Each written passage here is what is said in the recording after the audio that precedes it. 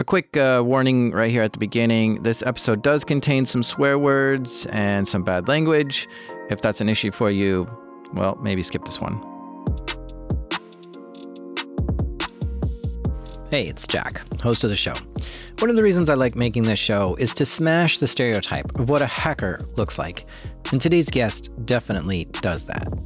I don't know. I'm trying to get a picture of your vibe here. You're almost like, you almost look like Eminem a little, not quite, yeah. But you know. Yeah, I got told that a lot. What would you characterize yourself?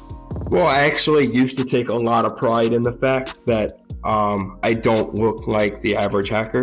I guess what most people would say I was, do you remember the term wigger? Yeah. WHIGGR, white guys that dressed like black guys, listen to rap music and stuff like that. My first time in prison, and up until that point, I guess that's technically what most people would see me as. Like I wore baggy clothes, sagging pants, backwards hat, and everything like that. I got tattooed "Pain is Love" from a Ja Rule song on the back of my head. I got the "Laugh Now" and "Cry Later" faces. These are tattoos he got while in prison. So on my right bicep, I put a little tribal-looking face that was smiling, and it said "Laugh Now." And then on my left side, I had a face that was crying, and it said "Cry Later." Federal prison. In federal prison, we all have prison numbers, and the last 3 digits of your number show where you were arrested. And my number was 38141-083. 083 is the Eastern District of Virginia. This is dawgyg, and his story perplexes me because of stuff he says, like October 18th of 2018, I was paid $160,000 in that one day. So what did he do to make $160,000 in one day? Well, he's a hacker. These are true stories from the dark side of the internet. I'm Jack Resider. This is Darknet Diaries.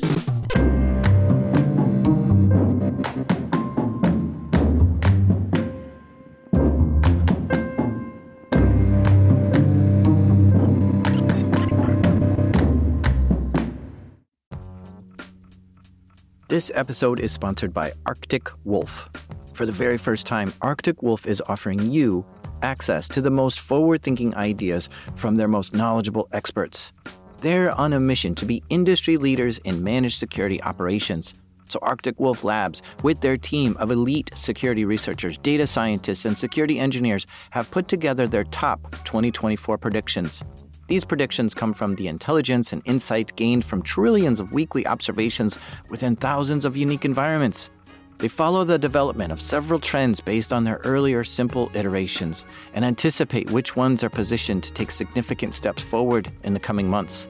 Learn what the new year holds for ransomware as a service, Active Directory, artificial intelligence, and more when you download the 2024 Arctic Wolf Labs Prediction Report today at arcticwolf.com/darknet. That's arcticwolf.com/darknet.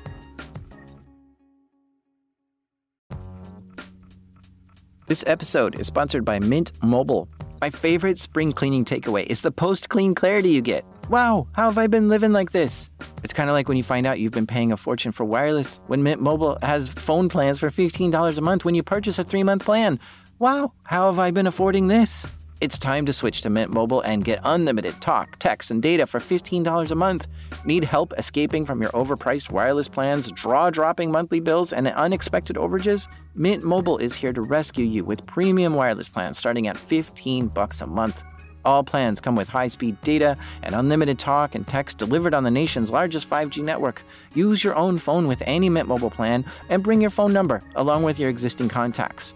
To get this new customer offer and your new 3-month unlimited wireless plan for just $15 a month, go to mintmobile.com/darknet.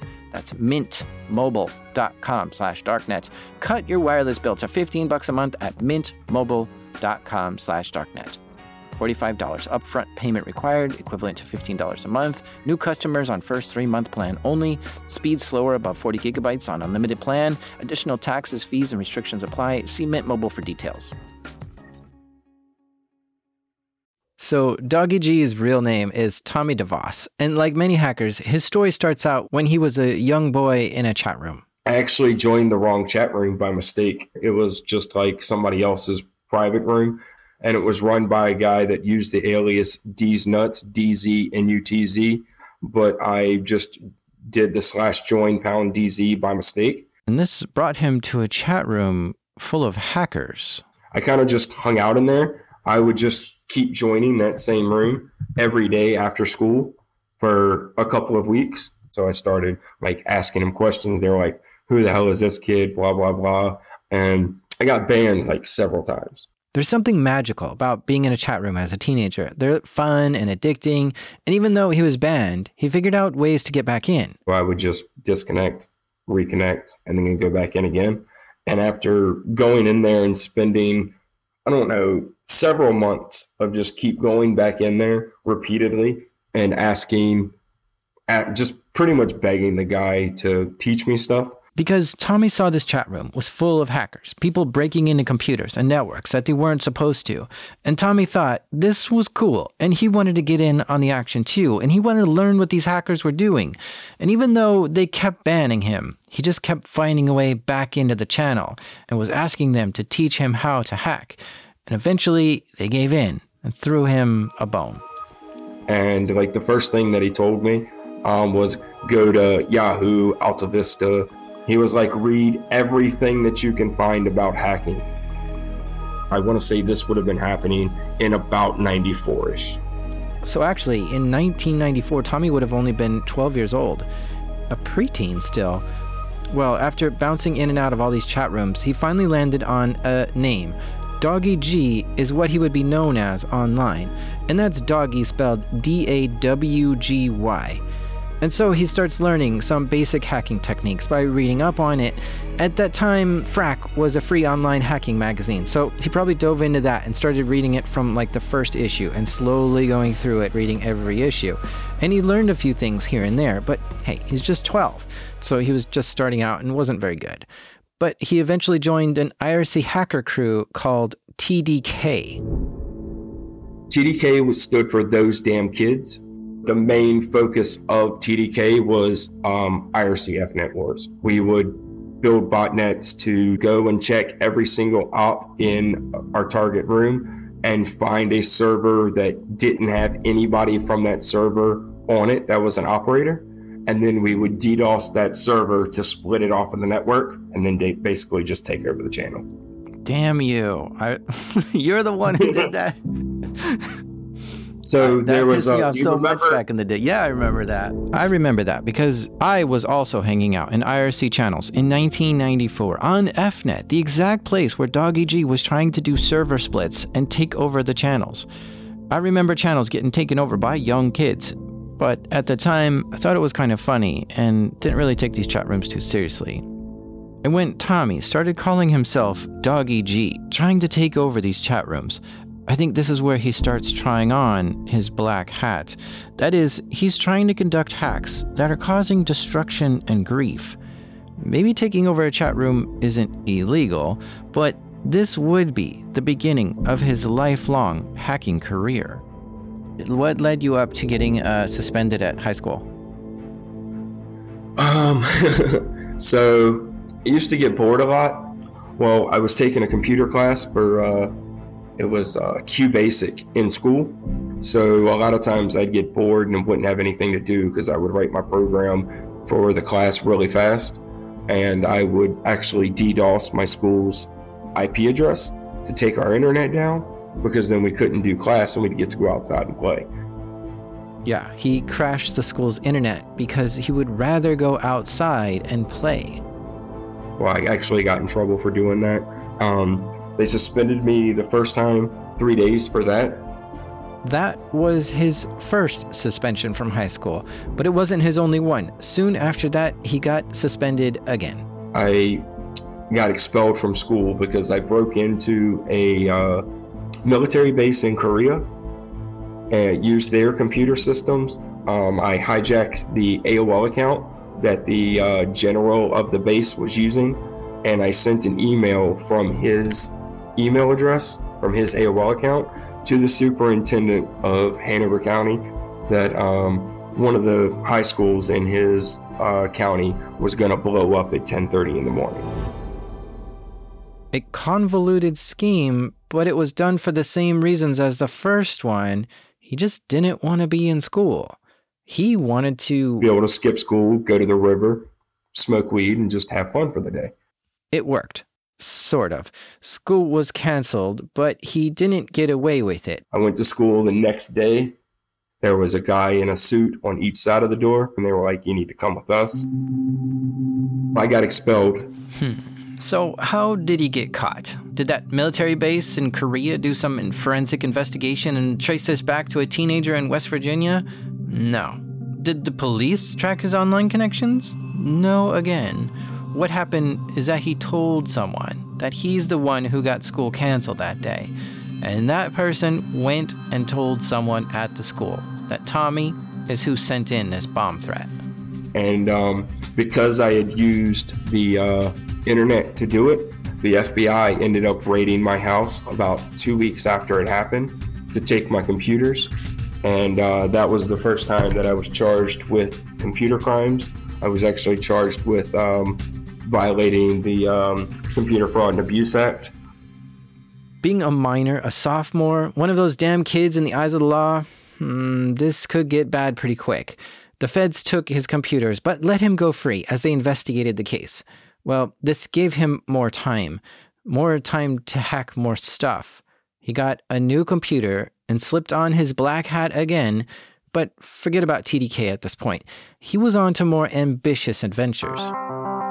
So I started talking to a bunch of other hacking groups, and I got in contact with a guy named Rafa, who was a member of World of Hell, and he was telling me about they had rules for the group where you were only allowed to hack Unix systems. You weren't allowed to target Windows because Windows was too easy, and they like to only attack government, military, and Fortune 500 companies. This was great. dawgyg liked everything about this. The rules, the people, the stuff he was learning. So he started hacking with World of Hell. So then in June of 2001, I defaced my first website as part of World of Hell. And it was actually the I broke into the Virginia Department of Informational Technology and defaced www.state.va.us, which was our main state website. Just from that point on, I just was defacing stuff with World of Hell for nonstop for about 6 to 9 months. Oh, in case you're wondering, deface is just a term used to change what's written on a website. So you can swap the photo that's on the front page to something else, or just change what's said there to whatever you want. In this case, he probably had to prove himself that he was the guy who hacked this site. So he probably wrote something on there like hacked by dawgyg or hacked by World of Hell or something like that. What were some of the sites that you were hitting or World of Hell was hitting? Yahoo.com.ph, Nokia.com, Sony.com, Datsun, Dunhill, Epson, Fujifilm. If hacking is a drug, Mercedes-Benz, dawgyg was getting addicted. World Online, the car company, AOL. He was loving this hacking and the World of Hell hacker group. HP, Reebok. But the problem with addictions is that you can overdose. United Airlines, Casio, Motorola. And you can fall into a world of pain. Hyundai, Sony Music, Toshiba, Opel, Volvo, EA Sports. And after the break, the party ends for dawgyg. Rolex, Pfizer, a bunch of Chinese government systems, the U.S. Department of Energy, the U.S. court systems, Venezuelan military. This episode is sponsored by Rocket Money. Are you like me and pay monthly subscriptions to way too many things? By the end of the busy week, the last thing I want to do is spend time budgeting all my expenses or tracking down customer service teams to cancel subscriptions I no longer use. But this is where Rocket Money can help us both. Rocket Money is a personal finance app that finds and cancels your unwanted subscriptions, monitors your spending, and helps lower your bills so that you can grow your savings. Rocket Money's dashboard shows off this month's spending compared to last month's, so you can clearly see your spending habits. Plus, they'll help create a custom budget and keep spending on track. Rocket Money has over 5 million users and has saved a total of $500 million in canceled subscriptions, saving members up to $740 a year when using all the app's features. Stop wasting money on things you don't use. Cancel your unwanted subscriptions by going to rocketmoney.com/darknet. That's rocketmoney.com/darknet. rocketmoney.com/darknet. Creative.com, Audi, Kenwood, Acer. High schooler dawgyg was still hunched over his monitor wearing a black hat and defacing website after website. Xerox, Packard Bell, Compaq, 3Com. Doing all he could before he turned 18, which was an adult in the eyes of the law. So I turned 18 in November of 2001. I actually stopped hacking for a few weeks, but then I got bored again, so I started doing it again. I hacked consistently until June 12th of 2002. In the year 2002.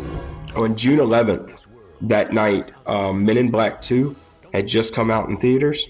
So that night before I went to bed, I downloaded Men in Black 2. The plan was I was going to go to work the next day, and then I was going to come home from work early, smoke weed with my sister. Don't bother calling the CIA. Forget the FBI. And we were going to watch that movie. He got out of work for the same reasons he wanted to get out of school, so he could go play.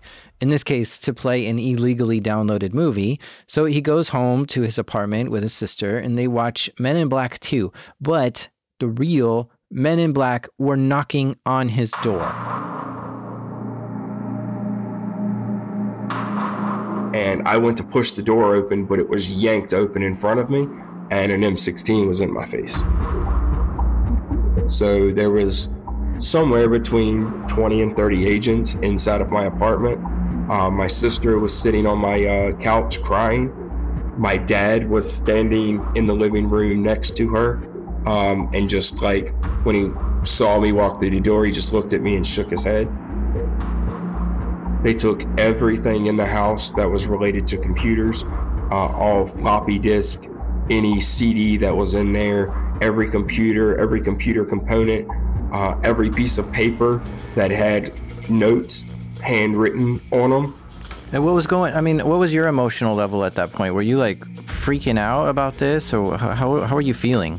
I was scared shitless at the time because I was an adult at that point, and I was on probation still for the hacking and bomb threat 2 years before. Once again, they took all his electronics and computers, and he had 2 weeks before his court date. This is it. I was like, I've got 2 weeks of freedom. They're going to lock me up in 2 weeks. So I was like, screw it. I'm just going to have fun and do whatever.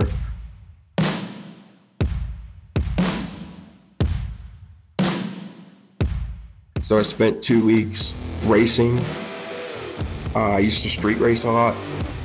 So I spent 2 weeks street racing, going to the beach a lot, hanging out with as many of my friends as I could, trying to sleep with as many different girls as I could. Now, 19 years old, Black Hat hacker Tommy DeVos, dawgyg, stands in front of a judge 2 weeks later. Hats were not allowed in court. I ended up pleading guilty in October of 2003 to one count of violating the CFAA for breaking into a computer system that controls interstate commerce. I had broken into a website called Bankcolo, BANKCOLO.com, and defaced the website. And it turns out it was for the Colorado Bank and Trust Company. Yeah. Messing with a banking website was probably a bad move. I mean, they're federally regulated and insured. which means that crimes involving a bank are probably going to be investigated by federal law enforcement. The judge asked me to stand up, and he looked at me and he said, "Mr. DeVos, I do not believe that you're sorry for anything that you've done. I think the only reason that you are showing any remorse whatsoever is because of the fact that you got caught." He ended up sentencing me to 27 months in federal prison, banning me from computers for 10 years, and giving me 5 years of probation. And I want to say it was $100,000 of restitution that had to be paid. So then after he pronounced my sentence, he said, "I now place you in the custody of the U.S. Marshals to serve your sentence." And my knees pretty much gave out on me. I walked in there expecting to walk back out that day for at least 30 days. And now all of a sudden I'm getting locked up for almost 2.5 years. The fun was over. dawgy's hacking spree was done. Back to being Tommy with no hat to wear in prison. What were some of the tattoos you got? My first tattoos in prison, I got a tribal on each one of my biceps, one on each side. That was just a small little tribal, and one had a T for my initial, and the other one had a C for the girl I was dating at the time.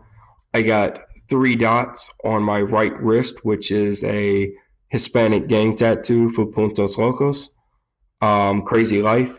I had the words Crazy Life put on, I don't know what it's called. It's not my forearms, but it's like the back of my arms between my elbow and my wrist.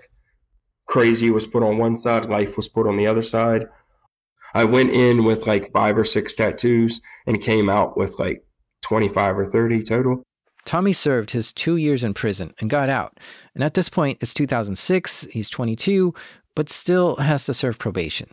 So your probation had 10 years, no computers? No computers, cell phones, game systems, fax machines, anything that could communicate with other people aside from an actual phone. Like I could make phone calls. I wasn't allowed to touch a cell phone or anything like that. Even when I would go and get a job, a lot of jobs would have you clock in on a computer. I wasn't allowed to do that. I had to have another coworker clock me in and out. For the first 30 days or so, when I got out of prison the first time, I didn't do any drugs and I didn't get on computer or anything. For the first 30 days? This doesn't sound good. But let's not forget, Tommy was once addicted to hacking. It was all he could think about, not to mention being high. So even though he went 2 years without doing any of this, how long could he hold out now that he's sort of free again? It turns out 30 days. I actually started defacing websites again because of how my bedroom was set up in the house. I used to sit at my computer and I was sitting next to a window that I could see out, but you couldn't see into it. So I just would always sit there, and if I saw a car pull in my driveway that I didn't recognize, I would jump up and take my desktop computer completely apart, hide different parts of it in various places of the house so it couldn't be found, and then go and answer the door. His probation officer would visit sometimes, come by and check on Tommy, talk to him, look around his room, and make sure he wasn't using a computer, because that wasn't allowed on his probation. And one day, when his probation officer did come by, Tommy quickly shut down the machine, took it all apart, and hid it all over his room. But he forgot to hide one thing. And when the PO came into his room, he saw a keyboard on Tommy's bed. Busted. This was a violation of his probation, and he had to go back to prison to do more time.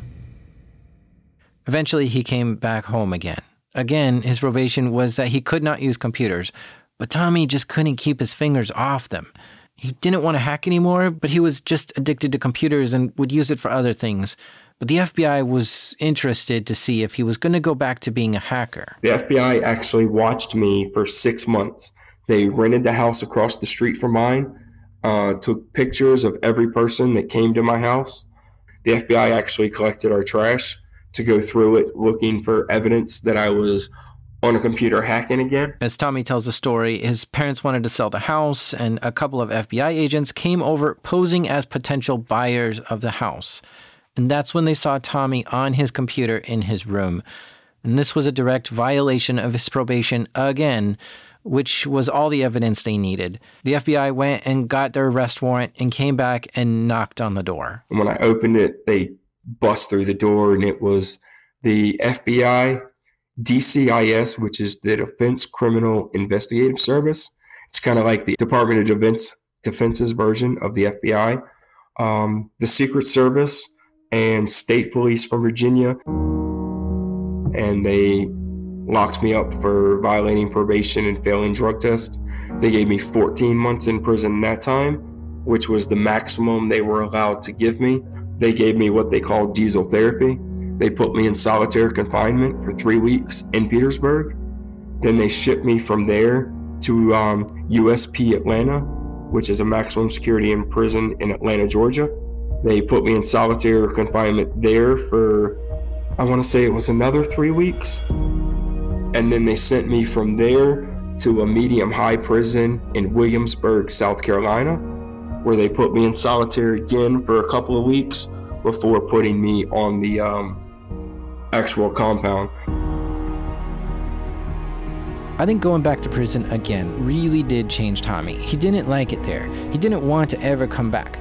So he spent a long time weighing which was worth more to him, the high you get from hacking or his freedom. Now, each time he went to court, he ended up in front of this same judge every time. And that judge's name was Judge Payne. And Judge Payne said something to him which had a lasting impact. So the last time I was in court on October 28th of 2009, I had Judge Payne. For every time I went to federal court, I had the same judge. And he told me that if he ever sees me in his courtroom again for a computer crime, he was going to give me life in prison. Yeah, he made it so I don't want to hack illegally anymore. I got a daughter that would be really mad at me if I went to prison for the rest of my life. So Tommy gets out of prison and does good on probation. No violations. In fact, he does all the time he's supposed to do, and on November 3rd, 2010, his probation is done.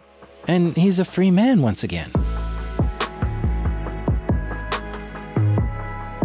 It was really nice to know that I could get on computers again and not have to worry that I was going to go to prison or get caught on them or anything. I didn't have to hide them anymore. I was allowed to get cell phones, and the biggest thing to me was the fact that I was allowed to go to school now.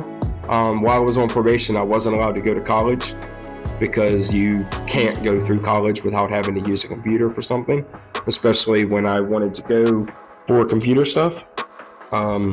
And I was allowed to try to find a computer job at that point. So that was the biggest difference for me.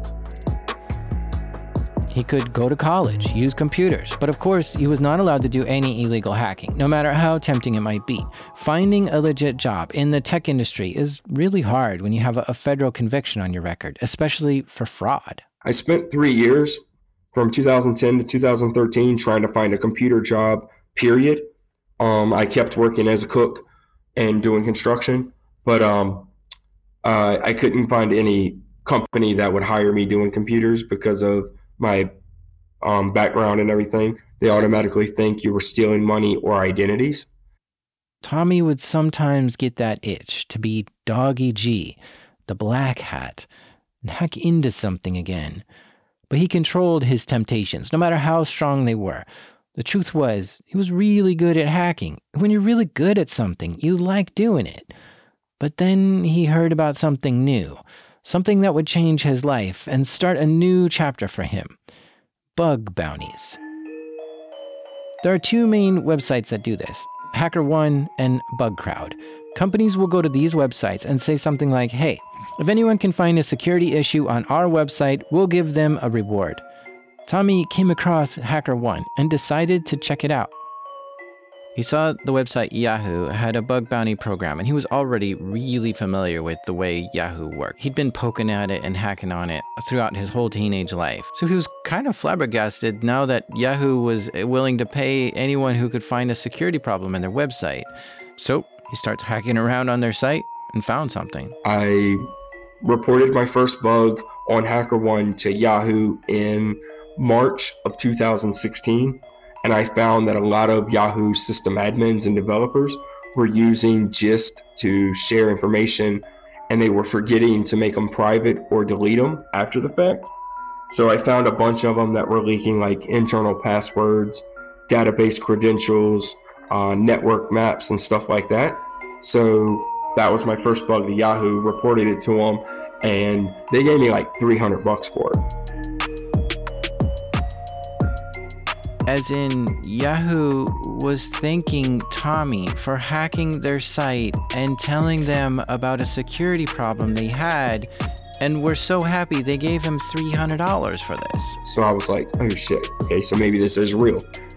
I made very little money the first couple of months because it was all like really low level things that I was finding. And then in May of 2016, Image Magic remote code execution vulnerability was public at that time. The Image Magic bug was a vulnerability where websites let you upload an image, but you could send a malicious image to it. And then you can get access to the website just by uploading a malicious image. And I actually got remote code execution on 2 of Yahoo servers using that, and got the first one was $1,000 bounty, and then the following week I found the same RCE on a different server, reported that, and they gave me the full $4,000.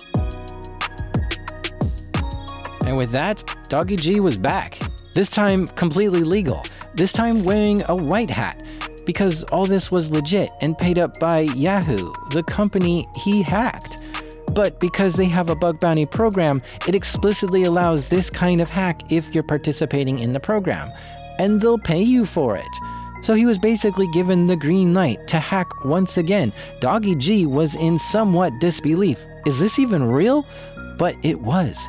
So he sat up straight, cracked his knuckles, and began going to town looking for more bugs that would pay out. So in my first year doing bug bounties in 2016, I think I only made, I'm gonna say somewhere between like $30,000 and $50,000 somewhere. Almost all of it was on HackerOne. And then in 2017, I ended up making like, I think I set the goal to make $100,000 in 2017 from bug bounties, and made somewhere between $150,000 and $200,000 for 2017. The white hat hacker move was working for him, but what looked even better, what he really wanted, was a green hat. Green as in money. 2018, I think I made, combined across all 3 platforms, somewhere between $600,000 and $700,000. For dawgyg, money looked best when it was turned into cars. Men in Black 2 got him in real trouble, but Fast and Furious truly inspired him. So the Fast and the Furious movies started coming out, what was it, like 99 or so? And I fell in love with the Skyline GTRs. So tell me about what happened to you in January 2018.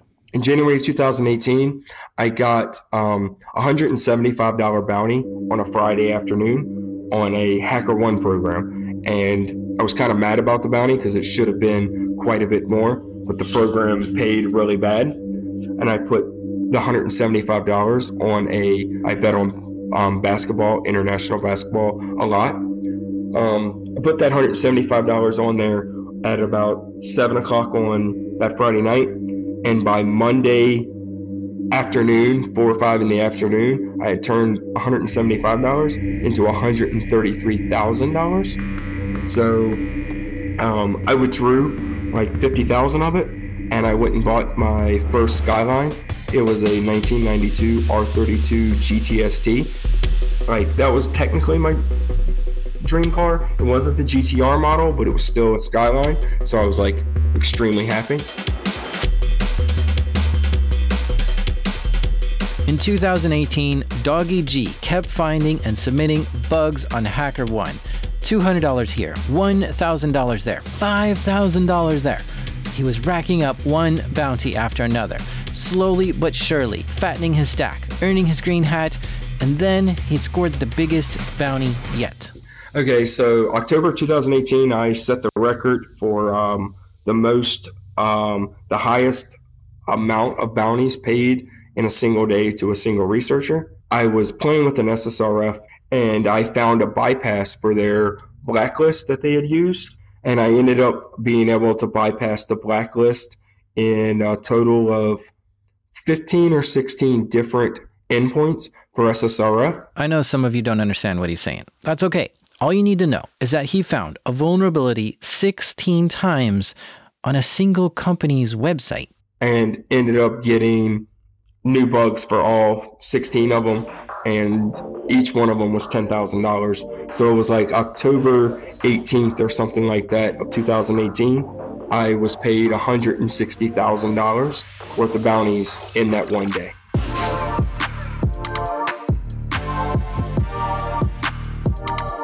What is that feeling like to get $160,000 in a day's work?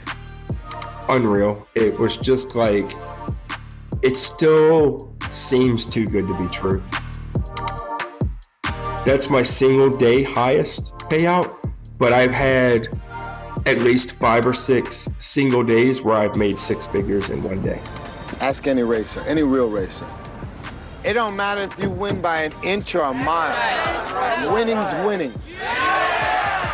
It's unreal to know that 10 years ago, right now, I was sitting in federal prison. To now, I'm one of 6 people on HackerOne that have made $1 million just on the HackerOne platform.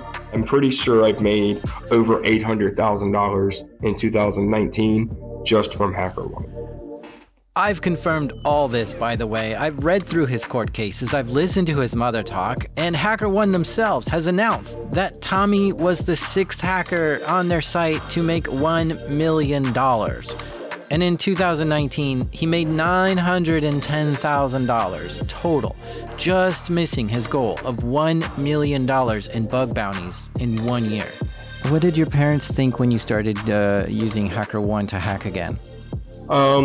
At first, they were super leery of it. After, like, my mom finally accepted it after, like, the first year or so, when she saw that I was able to make money and I was making decent money and not getting in trouble. My dad still doesn't accept it. He actually won't talk to me because he thinks that I'm wasting my life and wants me to get a normal 9-to-5 job and everything. And the last time I actually spoke to him was in February of this year, and he was disowning me and telling me that I needed to stop wasting my life and get a real job before I lose my life, or something along those lines. And that's because he thinks this isn't legit work? Yeah. I'm hoping that he's seeing it now. In 2019, I've bought cars for my 2 nieces that are 17 years old. I bought both of them their first car. I bought my baby sister, who was about to turn 18. I bought her first car. I bought my I've got a set of twin sisters a year younger than me. One of them lives in Florida. I bought her a truck earlier this year. I bought her twin sister a car and a truck a few months ago. I bought my mom a Mustang back in October of this year. And I bought myself, this year, I've bought myself an Infiniti G37. I'm planning to buy my dad a brand new truck. I'm planning on buying him a truck within the next month or 2, and then just buying it, taking it to his house, putting it in his driveway with the keys and the title, and just leaving it there and letting him come home from work to find a brand new truck in his driveway for him. Oh, there's an update here. I recorded this interview like months ago, but I checked with Tommy just before airing this. He's slowly getting on talking terms with his dad again. And when he pitched this idea to him, his dad had another plan. Remember the car Tommy bought his 18-year-old little sister? Well, she didn't drive it right, and she blew the engine. So his dad said, instead of buying me a new truck, why don't you buy another new car for your little sister? So that's what Tommy's planning on doing. And also, at this point, dawgyg has earned so much money that he's been able to buy 2 of his dream cars, and both of them are the classic Nissan Skylines from Too Fast, Too Furious. What are the license plates on your cars? On my R32 GTST, I've got an antique tag on it that says hacker H4CK3R.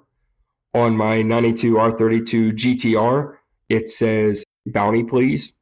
And then I have on my Infiniti G37, I have the license plate thank you HackerOne. Earlier this year, a couple months ago, I actually was sent to DC by HackerOne, and I spoke at a little cybersecurity leaders meetup between the government and military agencies. So going from a black hat being sent to prison for hacking the government to actually being invited to speak to government leaders about my experience hacking them. This is the weird new future we're living in. 10 years ago, when dawgyg was hacking, bug bounties didn't exist, and the government was chasing him. Now dawgyg is doing the same kind of hacking, but now companies are paying him to do it, and the government is asking him to come teach them. Sort of like, if you can't beat them, join them. Yeah, exactly. And the good thing, one of the things that I love about the DoD's program so much is that it's their scope. Tons of companies start up a bug bounty program, and they have an extremely limited scope. And it's like, we only want information about these and everything. And as a former black hat, I know that I don't give two shits about a scope if I'm a black hat. So yeah, Tommy's now helping the feds secure their networks. It's weird how it all turned out, isn't it? And even though the bug bounties are bringing him a great income, he's actually been looking for a day job lately. I don't have anybody to talk to that when I make a really cool hack or anything like that, aside from the people online. I see hacking as kind of an addiction. I'm just as much addicted to hacking as I ever was addicted to any drug or anything like that.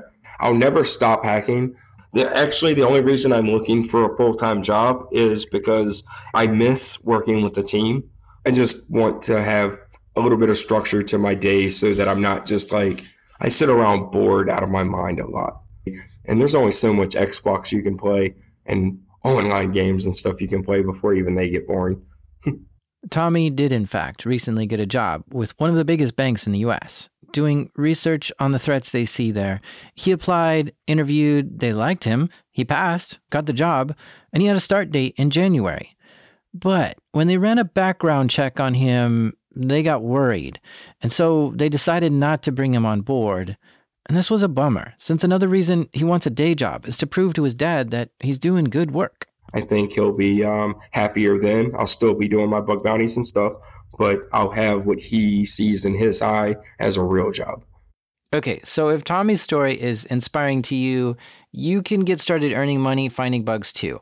And this is what Tommy suggests you do to get started. Just doing hacker101.com, which is kind of like Hacker University, where it's capture the flags and stuff to show you some real world examples of things that bug hunters have found to give you like hands-on experience. Doing pen tester labs. I always suggest when somebody asks me where to start is reading every blog post you can find from bug hunters about what they found and everything, so it gives you an idea. Last thing I asked Tommy, a former criminal, is if he has any advice for the next generation who might be thinking of trying on that black hat. It's not worth doing this stuff illegally. Thanks to Edward Snowden's leaks back in 2013, we know that everything we do online is monitored by the U.S. government. And anybody that thinks that they can do things illegally and get away with it is mistaken. Anybody that has been doing things illegally and has gotten away with it, it's only because they haven't wanted to look at you yet, but they can. You're not going to hide yourself completely. Everybody makes mistakes, and the amount of money that you can make doing this legally far outweighs the money you're going to make illegally. Because, I mean, if you're good enough to do this as a black hat, you're good enough to do this as a white hat, and you can make life-changing money doing it. Just before airing this episode, Tommy attended the H1415 hacking event. This is a 9-hour hackathon put on by HackerOne in San Francisco. And the goal is to see how many bug bounties can be claimed within 9 hours. A bunch of people showed up. Tommy went, and he was finding bug after bug and reporting them. And within the 9 hours given for the event, he earned $101,000. which gave him the coveted MVH, Most Valuable Hacker.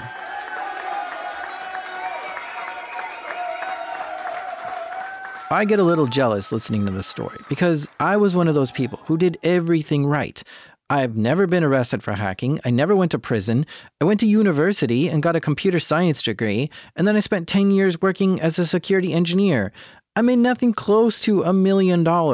Yet here's Tommy breaking all the rules and getting scarred again and again, failing repeatedly and still coming out not just okay, but with all the toys. But I guess it just reminds me of that Fast and Furious quote.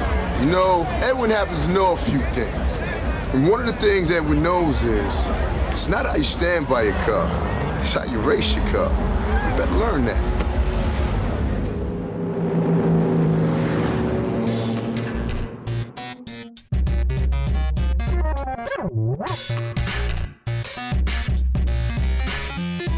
A very big thank you to Tommy DeVos, aka dawgyg. Great story, but stay out of trouble, okay? Oh, have you listened to the 5 bonus episodes of Darknet Diaries yet? They're out there, but they're only for Patreon supporters. If this show brings you value, please consider giving to the Darknet Diaries Patreon. You can also get an ad-free version of the show there, too. This show is made by me, the Tokyo Drifter, Jack Resider. This episode was produced by the turbocharged Jake Warga. Editing help this episode by the wind-blown Damien. And our theme music is by the electric-powered Breakmaster Cylinder. And even though a Mirai botnet is launched somewhere in the world every time I say it, this is Darknet Diaries.